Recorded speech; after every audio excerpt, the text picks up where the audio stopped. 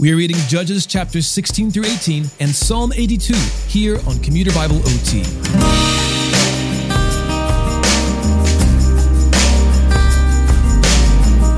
Today we'll conclude the account of Samson, one of Israel's judges.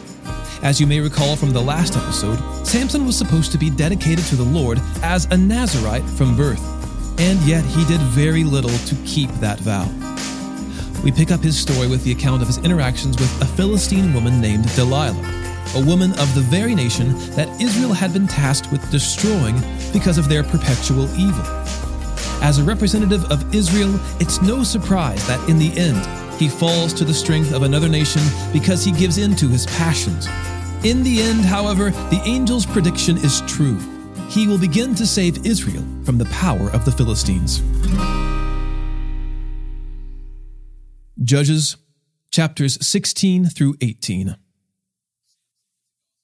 Samson went to Gaza, where he saw a prostitute and went to bed with her. When the Gazites heard that Samson was there, they surrounded the place and waited in ambush for him all that night at the city gate. They kept quiet all night, saying, "Let's wait until dawn. Then we will kill him." But Samson stayed in bed only until midnight. Then he got up, took hold of the doors of the city gate along with the 2 gateposts, and pulled them out, bar and all. He put them on his shoulders and took them to the top of the mountain overlooking Hebron. Some time later, he fell in love with a woman named Delilah, who lived in the Sorek Valley. The Philistine leaders went to her and said, "Persuade him to tell you where his great strength comes from, so we can overpower him, tie him up, and make him helpless. Each of us will then give you 1,100 pieces of silver." So Delilah said to Samson, "Please tell me, where does your great strength come from? How could someone tie you up and make you helpless?" Samson told her, "If they tie me up with 7 fresh bowstrings that have not been dried, I will become weak and be like any other man." The Philistine leaders brought her 7 fresh bowstrings that had not been dried, and she tied him up with them. While the men in ambush were waiting in her room, she called out to him, "Samson, the Philistines are here!" But he snapped the bowstrings as a strand of yarn snaps when it touches fire. The secret of his strength remained unknown. Then Delilah said to Samson, "You have mocked me and told me lies. Won't you please tell me how you can be tied up?" He told her, "If they tie me up with new ropes that have never been used, I will become weak and be like any other man." Delilah took new ropes, tied him up with them, and shouted, "Samson, the Philistines are here!" But while the men in ambush were waiting in her room, he snapped the ropes off his arms like a thread. Then Delilah said to Samson, "You have mocked me all along and told me lies. Tell me how you can be tied up." He told her, "If you weave the 7 braids on my head into the fabric on a loom." She fastened the braids with a pin and called to him, "Samson, the Philistines are here!" He awoke from his sleep and pulled out the pin with the loom and the web. "How can you say I love you," she told him, "when your heart is not with me? This is the 3rd time you have mocked me and not told me what makes your strength so great." Because she nagged him day after day and pleaded with him until she wore him out, he told her the whole truth and said to her, "My hair has never been cut, because I am a Nazirite to God from birth. If I am shaved, my strength will leave me, and I will become weak and be like any other man." When Delilah realized that he had told her the whole truth, she sent this message to the Philistine leaders: "Come one more time, for he has told me the whole truth." The Philistine leaders came to her and brought the silver with them. Then she let him fall asleep on her lap and called a man to shave off the 7 braids on his head.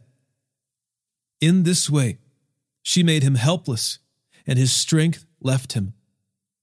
Then she cried, "Samson, the Philistines are here!" When he awoke from his sleep, he said, "I will escape as I did before and shake myself free." But he did not know that the Lord had left him. The Philistines seized him and gouged out his eyes. They brought him down to Gaza and bound him with bronze shackles, and he was forced to grind grain in the prison. But his hair began to grow back after it had been shaved. Now the Philistine leaders gathered together to offer a great sacrifice to their god Dagon. They rejoiced and said, "Our God has handed over our enemy Samson to us." When the people saw him, they praised their God and said, "Our God has handed over to us our enemy who destroyed our land and who multiplied our dead." When they were in good spirits, they said, "Bring Samson here to entertain us." So they brought Samson from prison, and he entertained them. They had him stand between the pillars. Samson said to the young man who was leading him by the hand, "Lead me to where I can feel the pillars supporting the temple, so I can lean against them." The temple was full of men and women. All the leaders of the Philistines were there, and about 3,000 men and women were on the roof, watching Samson entertain them. He called out to the Lord, "Lord God, please remember me. Strengthen me, God, just once more. With one act of vengeance, let me pay back the Philistines for my 2 eyes." Samson took hold of the 2 middle pillars supporting the temple and leaned against them, one on his right hand and the other on his left. Samson said, "Let me die with the Philistines." He pushed with all his might, and the temple fell on the leaders and all the people in it. And those he killed at his death were more than those he had killed in his life.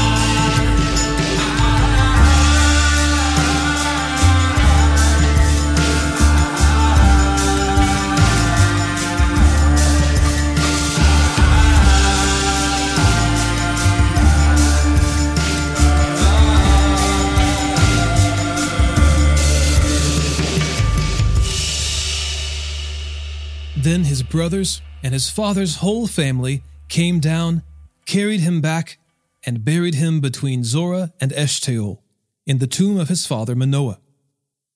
So he judged Israel 20 years. There was a man from the hill country of Ephraim named Micah. He said to his mother, "The 1,100 pieces of silver taken from you, and that I heard you place a curse on. Here's the silver. I took it." Then his mother said, "My son, may you be blessed by the Lord." He returned the 1,100 pieces of silver to his mother, and his mother said, "I personally consecrate the silver to the Lord for my son's benefit, to make a carved image and a silver idol. I will give it back to you." So he returned the silver to his mother, and she took 5 pounds of silver and gave it to a silversmith. He made it into a carved image and a silver idol, and it was in Micah's house. This man Micah had a shrine, and he made an ephod and household idols, and installed one of his sons to be his priest. In those days, there was no king in Israel. Everyone did whatever seemed right to him. There was a young man, a Levite from Bethlehem in Judah, who was staying within the clan of Judah. The man left the town of Bethlehem in Judah to stay wherever he could find a place. On his way, he came to Micah's home in the hill country of Ephraim. "Where did you come from?" Micah asked him. He answered, "I am a Levite from Bethlehem in Judah, and I am going to stay wherever I can find a place." Micah replied, "Stay with me, and be my father and priest. I will give you 4 ounces of silver a year, along with your clothing and provisions." So the Levite went in and agreed to stay with the man, and the young man became like one of his sons. Micah consecrated the Levite, and the young man became his priest and lived in Micah's house. Then Micah said, "Now I know that the Lord will be good to me, because a Levite has become my priest." In those days, there was no king in Israel, and the Danite tribe was looking for territory to occupy. Up to that time, no territory had been captured by them among the tribes of Israel.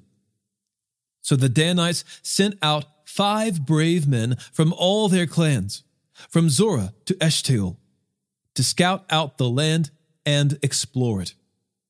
They told them, "Go and explore the land." They came to the hill country of Ephraim as far as the home of Micah and spent the night there. While they were near Micah's home, they recognized the accent of the young Levite. So they went over to him and asked, "Who brought you here? What are you doing in this place? What is keeping you here?" He told them, "This is what Micah has done for me. He has hired me, and I became his priest." Then they said to him, "Please, inquire of God for us to determine if we will have a successful journey." The priest told them, "Go in peace. The Lord is watching over the journey you are going on." The 5 men left and came to Laish. They saw that the people who were there were living securely in the same way as the Sidonians, quiet and unsuspecting. There was nothing lacking in the land and no oppressive ruler. They were far from the Sidonians, having no alliance with anyone. When the men went back to their relatives at Zorah and Eshtaol, their relatives asked them, "What did you find out?" They answered, "Come on, let's attack them, for we have seen the land, and it is very good. Why wait? Don't hesitate to go and invade and take possession of the land. When you get there, you will come to an unsuspecting people and a spacious land, for God has handed it over to you. It is a place where nothing on earth is lacking." 600 Danites departed from Zorah and Eshtaol, armed with weapons of war. They went up and camped at Kiriath-Jearim in Judah. This is why the place is still called the Camp of Dan today. It is west of Kiriath-Jearim. From there, they traveled to the hill country of Ephraim and arrived at Micah's house. The 5 men who had gone to scout out the land of Laish told their brothers, "Did you know that there are an ephod, household gods, and a carved image and a silver idol in these houses? Now think about what you should do." So they detoured there and went to the house of the young Levite at the home of Micah and greeted him. The 600 Danite men were standing by the entrance of the city gate, armed with their weapons of war. Then the 5 men who had gone to scout out the land went in and took the carved image, the ephod, the household idols, and the silver idol, while the priest was standing by the entrance of the city gate with the 600 men armed with weapons of war. When they entered Micah's house and took the carved image, the ephod, the household idols, and the silver idol, the priest said to them, "What are you doing?" They told him, "Be quiet. Keep your mouth shut. Come with us and be a father and a priest to us. Is it better for you to be a priest for the house of one person, or for you to be a priest for a tribe and family in Israel?" So the priest was pleased and took the ephod, household idols, and carved image and went with the people. They prepared to leave, putting their dependents, livestock, and possessions in front of them. After they were some distance from Micah's house, the men who were in the houses near it were mustered and caught up with the Danites. They called to the Danites, who turned to face them, and said to Micah, "What's the matter with you, that you mustered the men?" He said, "You took the gods I had made and the priest and went away. What do I have left? How can you say to me, 'What's the matter with you?'" The Danites said to him, "Don't raise your voice against us, or angry men will attack you, and you and your family will lose your lives." The Danites went on their way, and Micah turned to go back home, because he saw that they were stronger than he was. After they had taken the gods Micah had made and the priest that belonged to him, they went to Laish, to a quiet and unsuspecting people. They killed them with their swords and burned the city. There was no one to rescue them because it was far from Sidon, and they had no allegiance with anyone. It was in a valley that belonged to Beth-rehob. They rebuilt the city and lived in it. They named the city Dan, after the name of their ancestor Dan, who was born to Israel. The city was formerly named Laish. The Danites set up the carved image for themselves. Jonathan, son of Gershom, son of Moses, and his sons were priests for the Danite tribe until the time of the exile from the land. So they set up for themselves Micah's carved image that he had made, and it was there as long as the house of God was in Shiloh.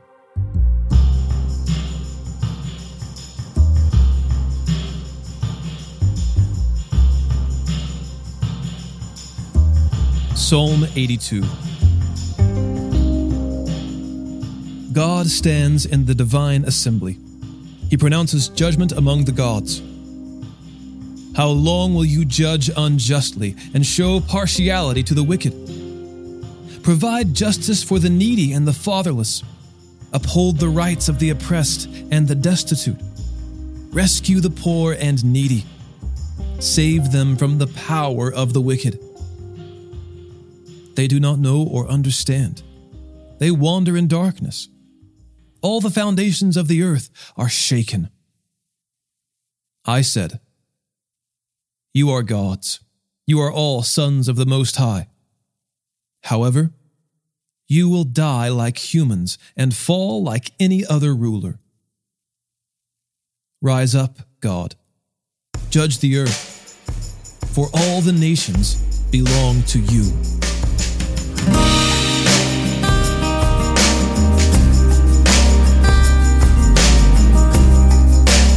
Today's episode was narrated and orchestrated by me, John Ross, and co-produced by the Christian Standard Bible. Thanks for listening, and remember to trust in the Lord with all your heart, and do not rely on your own understanding. In all your ways know Him, and He will make your paths straight.